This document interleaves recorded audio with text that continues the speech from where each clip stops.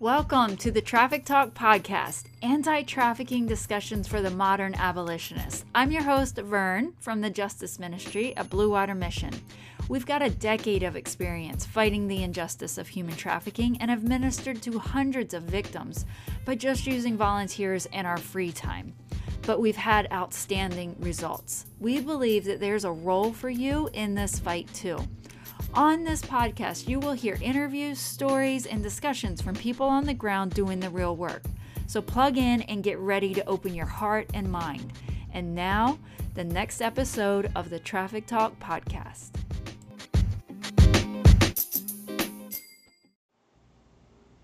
Episode 12 here for you today, and what we're talking about is trauma-informed spiritual care. So there's a lot of talk out there about trauma-informed care, which I think is really important. But for those of us with faith, for those of us in the church community, we need to talk about how to do it from a spiritual aspect. And we need to understand that, there's some nuances to it in bringing the spirituality to it, that we have some incredibly powerful and healing tools at our disposal, but we also have to wield them carefully. And so that's what we're going to talk about today, is that trauma-informed spiritual care. So number one, what I would say is that we have to recognize the spiritual battle.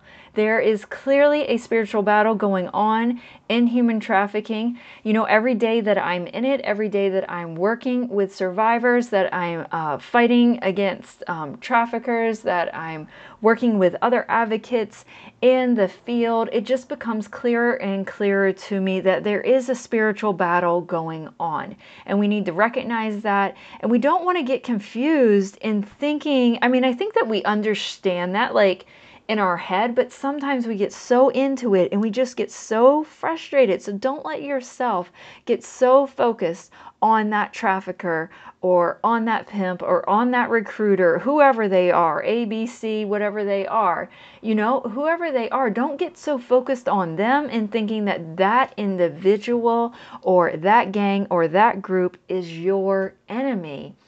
They're not the primary enemy that we're concerned about. There is an overall spiritual battle, and we've got to keep that in mind as we go forward.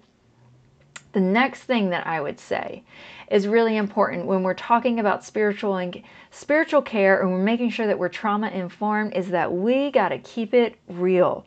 Like, we cannot be bringing in any sort of BS when we're working with survivors and just, trying to gloss over things or trying to pretend that something isn't an issue. So what I mean by that, let me explain it a little bit more, is that we've got to make sure that we are leaving room for survivors to walk their own faith journey. We can't pretend that it's just as simple as, oh, you came out of this horrible situation, just cast your burdens on Jesus and walk away and it's going to be super easy. It's actually really hard.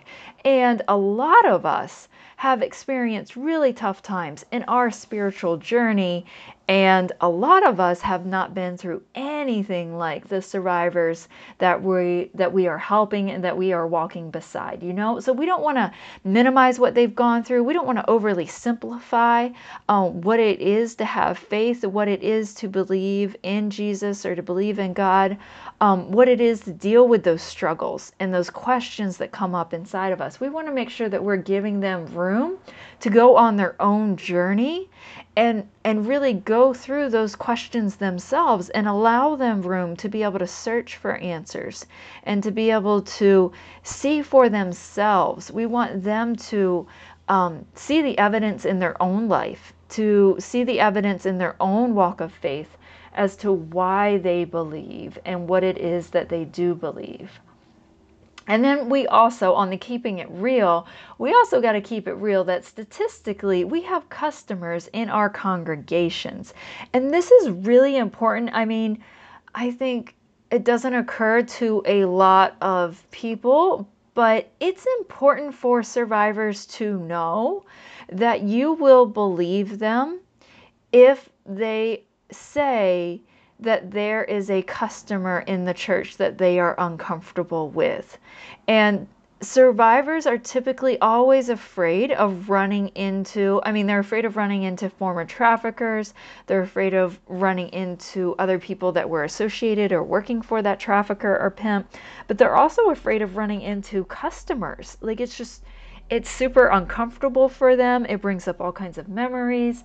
Sometimes the customers are really like assertive and like won't leave them alone.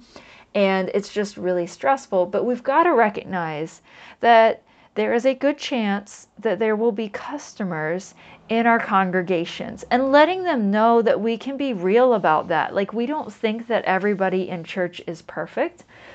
And we don't want them to think that everybody in church is perfect, because not everybody is, right? Like Jesus said, he came for those that were sick, not those that were already healed.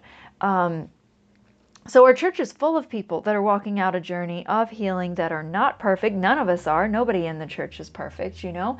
And so the survivors need to know that they don't want to just blindly trust everybody in the church. And we need to let the survivors know that we are also not just blindly trusting everybody just because they show up in a church service on a Sunday.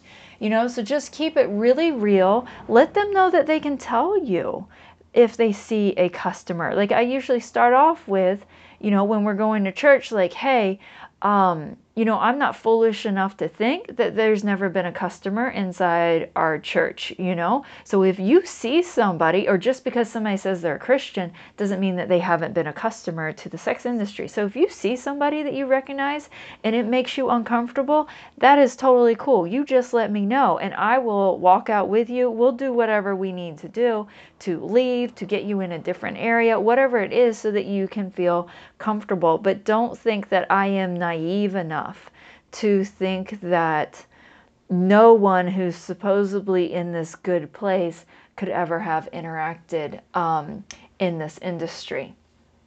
So I think that's really important, is keeping it real. Next point that I want to talk on is prayer. And I think sometimes we can go either way. We can think that, you know, prayer is the only solution that we need, or we think that prayer is going to be overwhelming and it should not be introduced and it should not be used. And I'm actually somewhere in the middle. Okay, so I think that prayer is a must. I mean, in my experience, interacting with survivors that are still in the game or those that have gotten out of the game, they welcome prayer, but it's got to be really practical. And you've got to use it just really wisely, okay? Like, nobody wants to hear anybody ramble on and on and on, drone on and on in prayer. Like, what survivors need is they need to hear really short, practical prayers that aren't elaborate, but give them a picture of how they could actually talk to God themselves. You're painting a picture, not only for what walking with Jesus is like what walking with faith is, what your relationship with God is, but you're also painting a picture for how they could have a relationship, how they could deepen their relationship with God. I don't want to assume that they don't already have one, that they aren't coming with faith, because many times they do. Many times they've been raised in the church, you know, they were in the choir, they were in Sunday school, they were the preacher's daughter, you know, and they got caught up in this one way or another, and they're trying to figure out how to work their way back towards faith. And so it's important that we're practical, that we're not droning on and on, you know. And practical things, to give you guys some examples, is prayers for protection, prayers for sleep, prayers for comfort, prayers for physical pain to stop, prayers for emotional pain or the mental struggles to stop, prayers for them to be able to find the right doctors and the right therapist and the right friends that can support them, you know, so that their emotional, relational, physical, all the needs can be met. Prayers for freedom from the mental struggles that they're going through, freedom from the flashbacks, from the nightmares, all of those kinds of things. Okay, so you can make your prayers really practical, make them short, make them sweet, and it will speak more to the survivors than your long prayers ever could. Okay, next one that I want to talk about, next aspect, is understanding your role in this spiritual care. And how I like to say it is that we need to understand that we are often carrying at least an aspect, if not a primary portion of, the spiritual battle for freedom and the hope that the survivor can have freedom. We are carrying that for them. They are trying to walk out of Lot. They are trying to figure out possibly a whole new way of life. They are trying to figure out how to transfer out of something that was very traumatic and very overwhelming, but all encompassing in so much of their days, their nights, their thoughts, everything that they're now trying to figure out basically how to live a new life. And we need to carry that hope, that faith, the real spiritual battle side of it, where we see them struggling, where we see triggers and potholes and roadblocks and all these barriers like just kind of jumping up inside of the survivor. We can't expect them to be able to fight all of those battles well like an expert. They can do a lot of things well. They can do a lot of things better than us. But some of those things we've got to carry for them, and we've got to just recognize that that's our role and not get frustrated that they don't know how to do it already. We got to recognize that we are doing that. And there is room for discipleship in this and teaching and growing, but it's a slow process. It's not a fast process, and don't rush it just because you're tired of carrying that burden. We can be really honored that God allows us to carry that burden for somebody and see how it is making a difference in an individual's life. And then the last point that I want to make here in the trauma-informed spiritual care is that we've got to make God real. We've got to be able to share an experience, a testimony, a story from our own life of how God is real, like present day with us, connected, not just words on a paper that we show up once a week and that we read, but a way in which we have needed God and how He has shown up.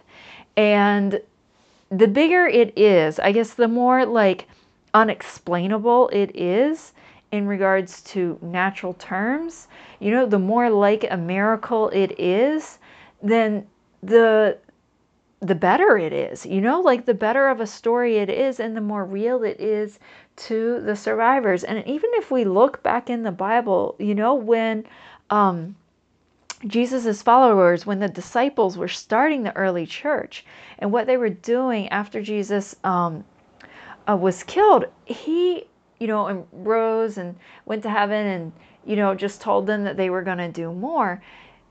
How they lived that out was that there was signs and wonders, like there was something for them to tell. There was a story for them to tell and to share with the new believers and to let them know that God was real. And I have seen God show up in very real ways in my life. I mean, I have seen Him step in and do miraculous things. And I would encourage you to think back and see where there have been miracles in your life, where you have seen the hand of God.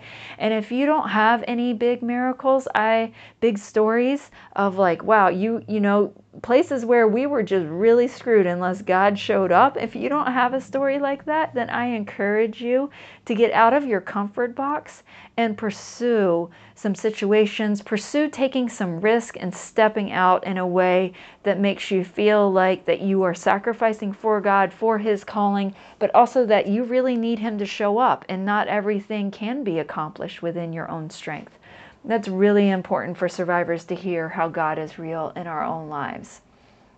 All right, well, I hope that is helpful for you guys. This is going to wrap up episode 12 on trauma-informed spiritual care. If you guys are interested in connecting with us more and finding out more about our teachings and our equippings and, how we disciple others into becoming leaders, into becoming mentors, into starting community houses that can be housing solutions for trafficking survivors, then connect with us on Facebook.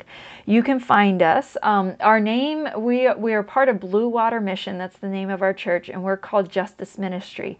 So on Facebook, you can find us at BWM Justice. Okay, I look forward to hearing from you guys, and if you've got a minute, please leave us a review and like us so that people know that this podcast is worth listening to. Okay, hope you guys have an awesome day, and I'll talk to you later. Bye.